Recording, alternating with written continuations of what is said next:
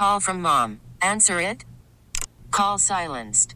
Instacart knows nothing gets between you and the game. That's why they make ordering from your couch easy. Stock up today and get all your groceries for the week delivered in as fast as 30 minutes without missing a minute of the game. You have 47 new voicemails. Download the app to get free delivery on your first 3 orders while supplies last. Minimum $10 per order. Additional terms apply. Play ball! It's 30 with Murdy with your host, Sweeney Murdy. Welcome back, everyone. On this episode of 30 with Murdy, a conversation with Curt Flood Jr. 50 years ago, his father, Curt Flood, kick-started free agency in baseball. In December 1969, Flood was traded from St. Louis to Philadelphia, and after 12 years as a Cardinal, Flood objected to the idea that he had no control over where he chose to work within the sport. The basic agreement's reserve clause held a player to his original team for as long as that team wanted the player. Flood's refusal to report to the Phillies and accept the terms of being traded, and the letter that he sent to Commissioner Bowie Kuhn essentially ended his career. The letter's most famous line, "After 12 years in the major leagues, I do not feel that I am a piece of property to be bought and sold irrespective of my wishes." Flood's case went all the way to the Supreme Court in a losing cause. He was denied free agency, and after sitting out the 1970 season, the Phillies traded his rights to the Washington Senators. At 33 years old, after a losing fight, Flood was a broken man physically and emotionally. He played just 13 games for Washington in 1971 before abruptly quitting and fleeing to Europe, his career officially over. But within 5 years, Marvin Miller and the Players Union won the subsequent battles, and the players won their rights to free agency, and the sport would never be the same. Flood challenged the system at the beginning of the 1970s. By the end of that decade, Reggie Jackson signed with the Yankees, Pete Rose with the Phillies, Nolan Ryan with the Astros. The game's biggest stars were on the move for big dollars and finally had some measure of control over their careers. Today, free agency can be worth hundreds of millions of dollars, and when Garrett Cole signed with the Yankees last December for 9 years and $324 million, he publicly thanked Miller and Flood for their efforts 50 years ago. Miller was finally elected to the Hall of Fame by the Special Veterans Committee in December. Miller, the founding head of the Players Union, will be inducted into Cooperstown this summer, along with Derek Jeter, Larry Walker, and Ted Simmons. Meanwhile, Curt Flood will be a candidate for the next committee ballot, the Golden Days ballot, next December, and Flood's family is leading a campaign to get him elected to the Hall of Fame for his trailblazing efforts. Flood finished a 15-year career in 1971, a fabulous center fielder on great Cardinals teams in the 60s. Flood won 7 Gold Gloves, made 3 All-Star teams, and was part of 2 World Series champions, 1964 and 1967. The 68 Cardinals lost a 7-game series to the Tigers.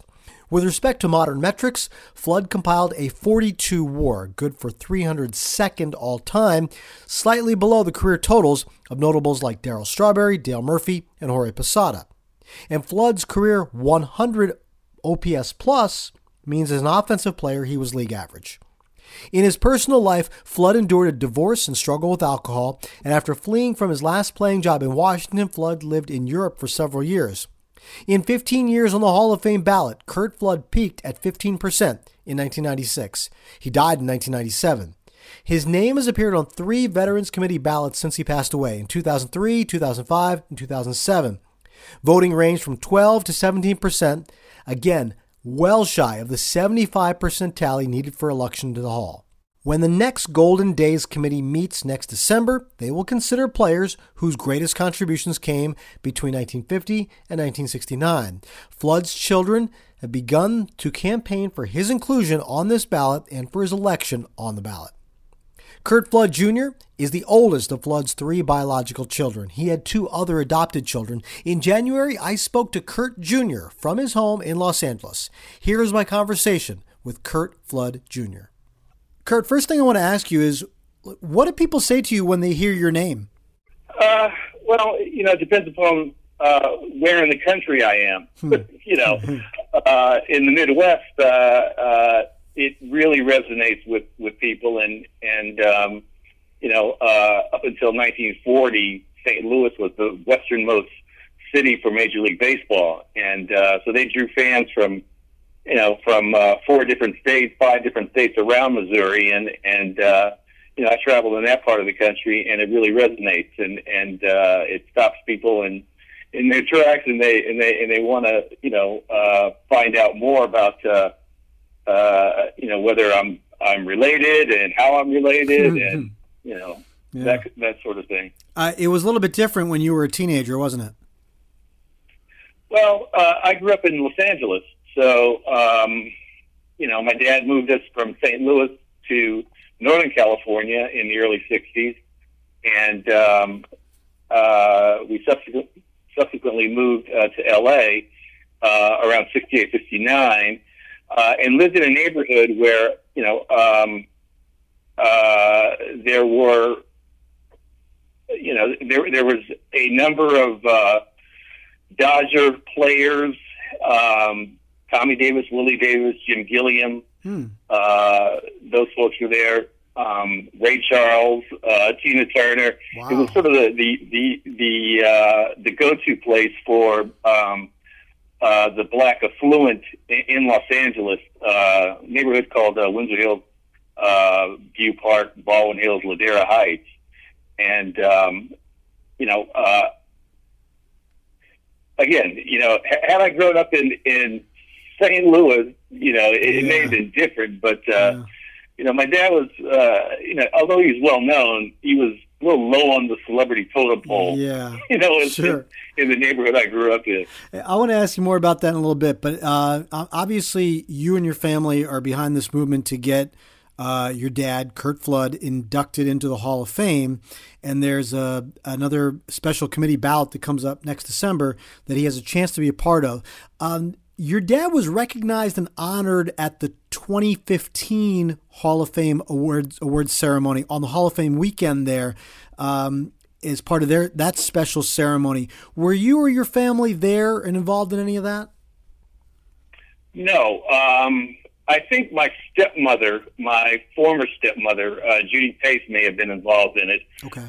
But her involvement and my involvement and my siblings' involvement are 2 separate camps, if you will. Mm-hmm. And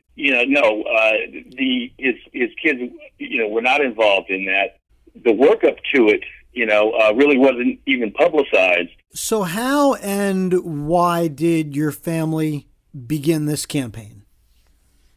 Well, this is the 50th anniversary of his, historic letter to Bowie Kuhn, outlining, what he felt was, fair and reasonable in terms of being able, after, 12 years of playing at the major league level, that he should be able to have more say-so, with the trajectory of his career.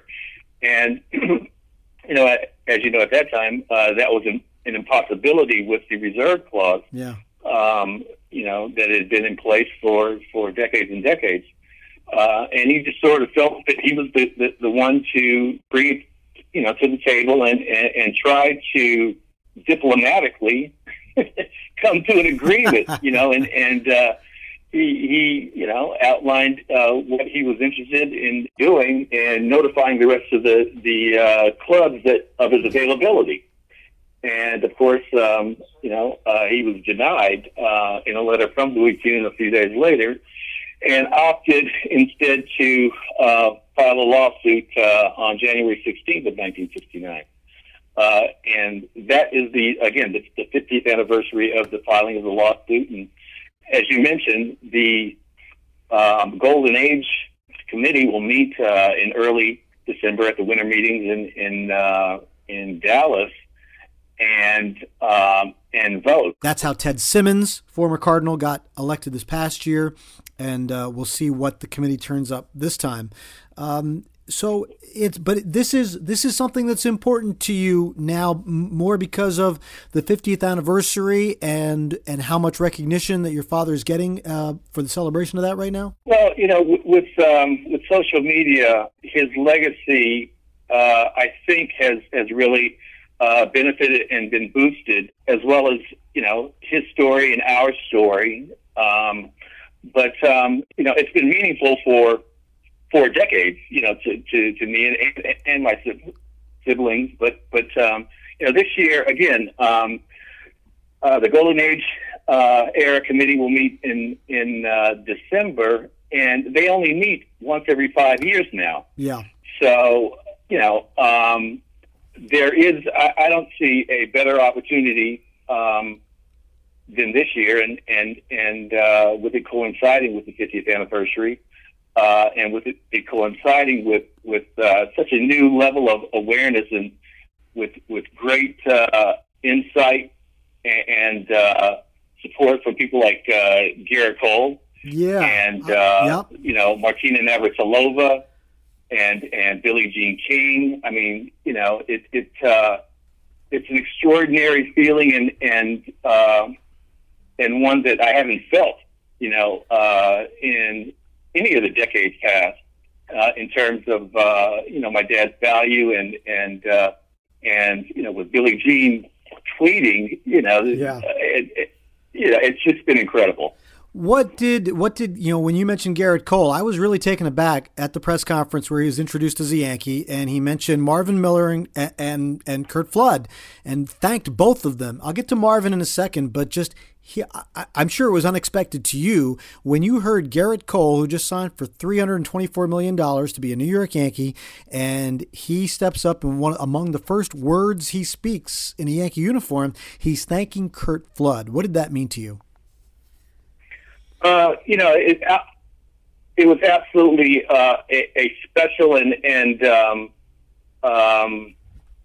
it's something that has never happened before. I was blindsided, but again with social media and this new awareness that my dad is folklore in most of the locker rooms, but to actually hear it, from a guy who clearly has identified, his great fortune and with signing such an extraordinary contract and the ability to move around the league. No, it felt amazing. He clearly, recognizes that he stands on the shoulders of people that sacrificed a great deal and had extraordinary imagination and vision long before Major League Baseball did, and the owners did, and even the players, did. There were many players who sided with ownership in terms of the reserve clause, and fast forward to Garrett Cole. I had actually been in conversations with Scott Boras over the last couple of years. I'm connected with him on LinkedIn, and previously, about 3 months ago, to Garrett Cole's announcement, I had begun conversations with them as well about the possibility of supporting Curt Flood for Cooperstown, and so the notion that one of his players was right on top of it. It seemed to me immediately that Scott Boras had probably had a little bit of a hand in it, but then later I learned that what's his name, John Buck, had actually schooled Garrett Cole and many other rookies, coming up on the history of free agency, and from signing lifetime contracts to being able to dictate the course and trajectory of their careers. And he would have them stand up on the bus, and give book reports about Curt Flood. So there was a combination of elation and just satisfaction that a player of that caliber had thought enough to recognize, those that had come before him, and had fought the good fight.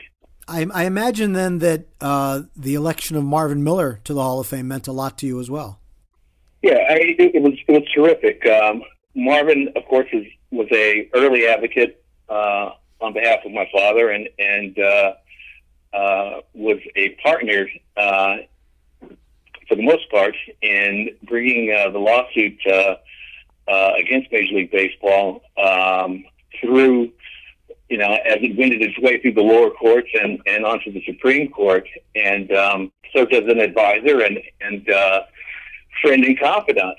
He, along with my dad, short of Jackie Robinson, I believe, are one of the most instrumental and important figures in at least the way that sports business is done over the past 50 years. And I know the history of Marvin not wanting to be considered any longer, for the Hall of Fame. But it was just a great feeling that he had finally been recognized. This may be a little snide, but guys like Jerry Reinsdorf had to sit through, the election announcement. It was a great thing. For people who aren't aware, and I, just doing research, I was not fully aware. The relationship between you and your father and your siblings and your father, it wasn't quite storybook because, your mom and dad divorced when you were quite young. What kind of a relationship did you have with your dad in those years when he was, when he was playing and as he was leading up to this fight, and then in the years after that? My parents married when they were, 18 and 19 years old. My dad, respectively. My dad was 19. My mom was 18 or so. And my mom had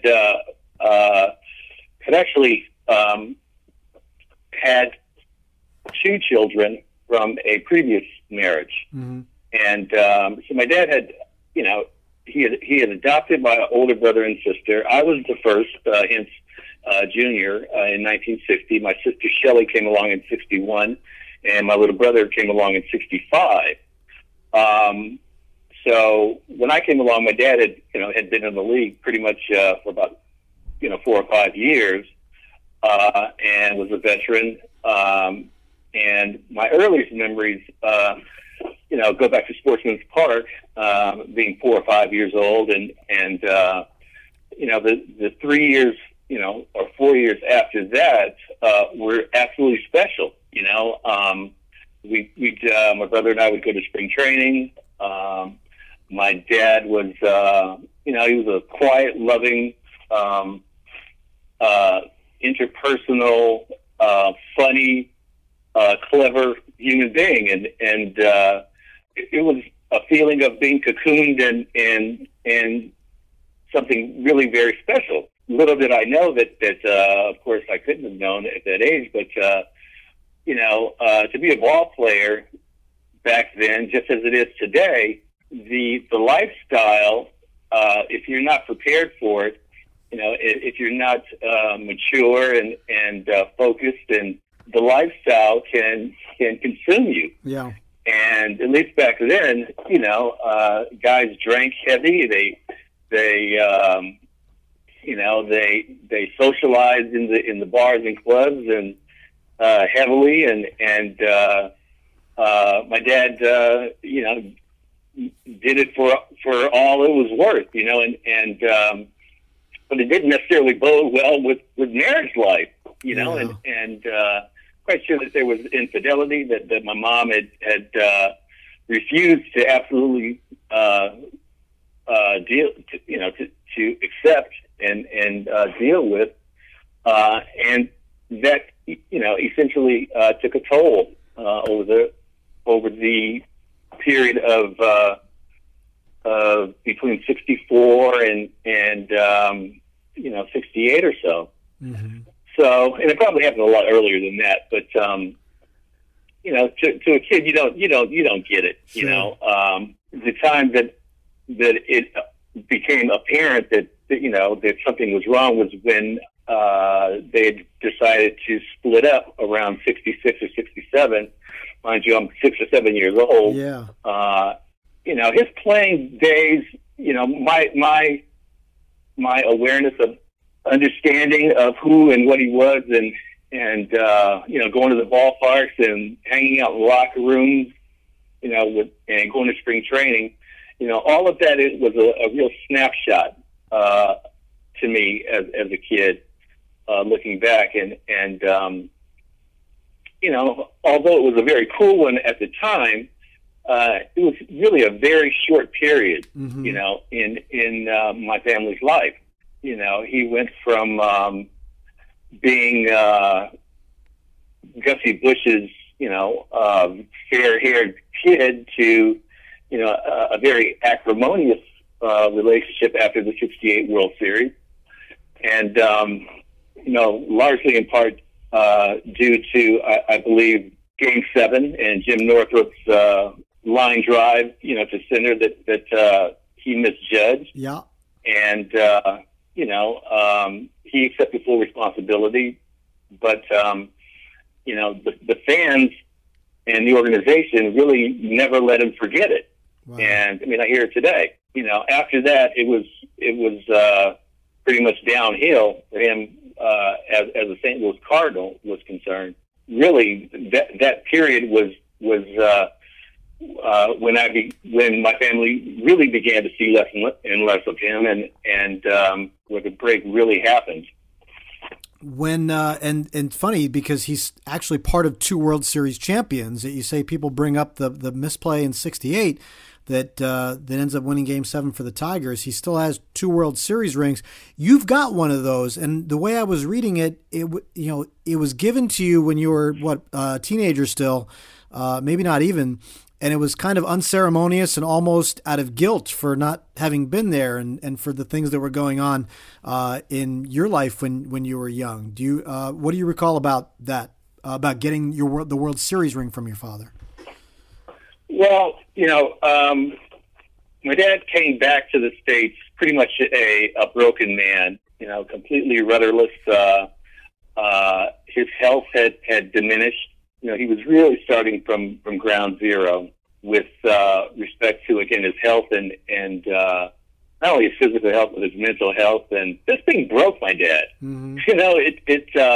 It absolutely eviscerated him in a way that it's hard to describe. Major League Baseball was the only business my dad knew. Being a ball player was the only profession that he had. Those that supported him, and over the years, the alienation that happened, and those that had previously supported him had essentially made him an outcast. It's almost like losing your family. Yeah.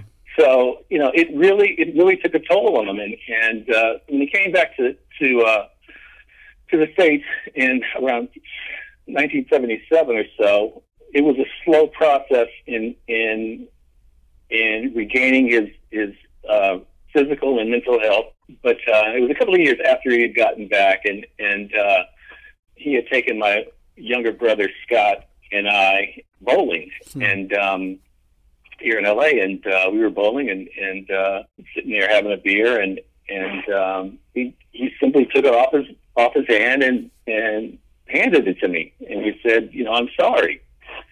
So yeah, there was a measure of guilt, but also he felt that he'd always felt that gifts would mend our relationship, but this was different. There was no pompous circumstance or it was really unceremonious. Yeah. But the ring actually didn't even fit. I had to wrap tape on the inside for it to fit. But that was I guess 1977 or so, 17 or so, and I've had it ever since. Your father ended up passing away in 1997. And he had some time on the Hall of Fame ballot and never really gained serious traction there. And obviously that's one of the reasons why you and your family are still campaigning here. But what do you recall about, the last few years you were able to spend with your father? Not only just you and your family's relationship, but maybe his relationship with the game and how he felt about it? He was a tough read because, he wasn't very forthcoming in his feelings.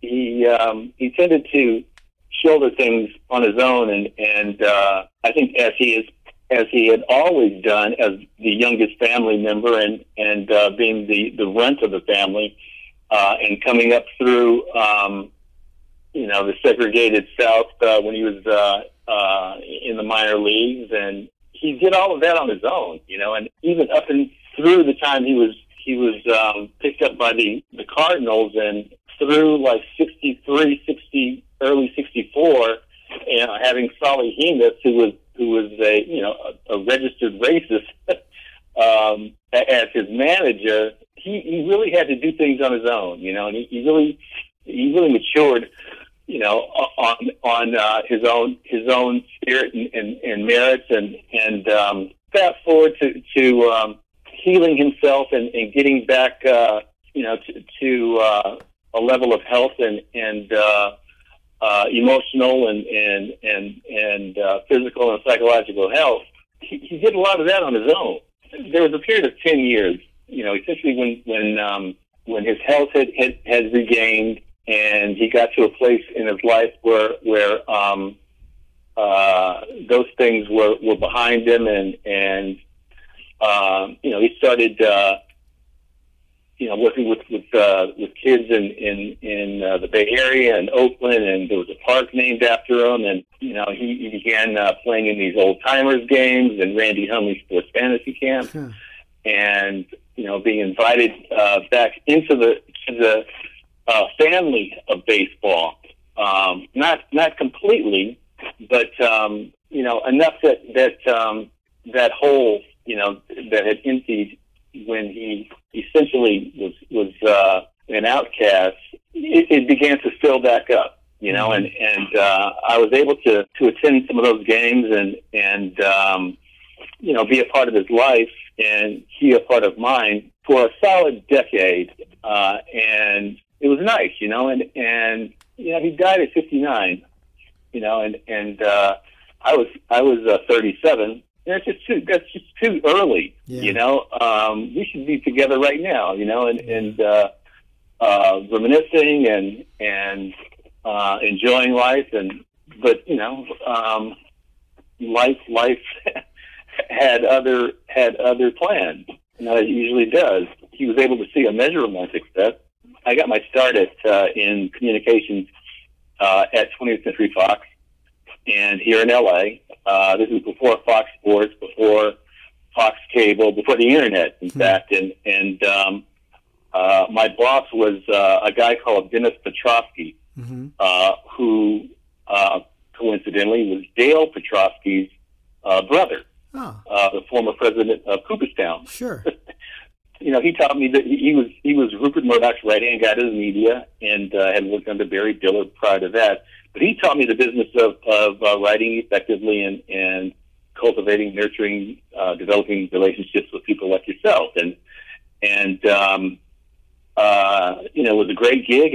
And my dad would come to the lot and have lunch with me in the commissary, and he was able to see that things had generally worked out okay for at least me, and each of my siblings had a different relationship with my dad, and we each had to explore ways to mend that fence that had been torn down as a result of the case that that essentially destroyed his life and our life. You carry his name personally, but you and your family also run the Curt Flood Foundation. What does the Curt Flood Foundation stand for and do? Well, the mission is that we partner with like-minded and like-spirited organizations on behalf of ethnic minority girls and young women. And in the areas of health and wellness and fitness, social relationships, the mission was revitalized and refreshed last January with a new partnership with Baseball for All, which is the girls' baseball tournament organization founded by Dr. Justine Siegel. And if you don't know Dr. Siegel's story, she was or is the first woman to coach at the major league level. She's thrown batting practice to 5 or 6 clubs, and she started this organization because as a kid she had termed out. I mean, she played little league baseball and pony league, and when she got to high school, there were few options to continue playing. So fast forward to 10 years ago, she started this organization, Baseball for All, which puts on tournaments, 8 tournaments around the country for girls, solely for girls. It provides girls and young women an opportunity to continue playing this sport, actually from age 7 through 17. So there's no break. There are 100,000 girls playing baseball at the T-ball, Little League, Pony League level at any one time, in the United States. When that 100,000 number hits high school, that drops down to 1,000 girls. Wow. Continuing to play baseball beyond that. She is absolutely, her organization is somebody that fits within our mission. We're raising money to help her continue to do this incredible job of enabling girls to not have to give up on their passion and dream. We're looking at working with Steph Curry's organization, Live, Eat, Play, and just to again to align ourselves with like-minded organizations that provide opportunities for young women and girls to maximize opportunities that generally are not available to them. You're obviously doing a lot to keep that name alive, and it sounds like a lot of good work. As this year goes on and your campaign rolls on to try to get your dad elected to the Hall of Fame in December, if that doesn't happen, are you satisfied with what your dad's legacy has become, and over these last 50 years, gone from a guy who, as you said, was a broken man because he was run out of the game, to somebody who is celebrated on the grandest scales here, and whose legacy is known throughout baseball, even if it doesn't end with a plaque on the wall in Cooperstown? Are you satisfied with where your father's legacy is in the game? Actually, I'm not satisfied, and I doubt that I will ever be satisfied, because the legacy doesn't end with him being enshrined or not being enshrined. His legacy will continue through the Curt Flood Foundation and being of service to young people in the community, and with his name attached, absolutely, because that's who he was, and that's what he was about, and that's what he would want today. Mm-hmm. Whether he's inducted, next December or not, we will continue doing what we're doing and continue raising visibility and awareness about who he is with young players and actually with all players, with the labor unions, with their agents,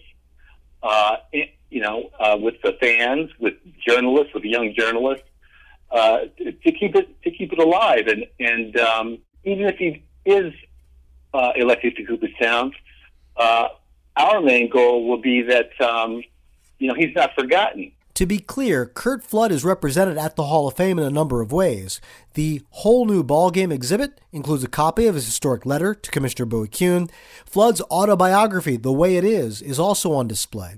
And during the 2015 Hall of Fame induction weekend, Flood was honored during the Saturday Awards presentation. The next day, the Hall of Fame inducted Pedro Martinez, Randy Johnson, John Smoltz, and Craig Biggio, who combined to earn $538 million in their careers.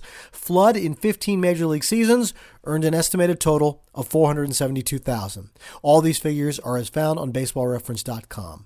But Curt Flood's plaque in the Hall of Fame is another matter altogether. With less than 20% support in each of his 18 previous ballots, it's hard to think he will be elevated to 75% this year. But it is absolutely worth talking about his legacy for the generation of players that might know his name, but not know exactly why they should know his name. Among the other names in consideration for this ballot in December will be Gil Hodges, a Brooklyn Dodger hero and the manager of the 1969 Mets. A big thank you to the Society for American Baseball Research. The folks at SABR have some terrific player bios that are linked via Baseball Reference. My thanks to both of those sites and to the Hall of Fame in Cooperstown for providing some background and research material. You can read Curt Flood's bio at sabr.org, and you can check out the mission of the Families Foundation at curtfloodfoundation.org.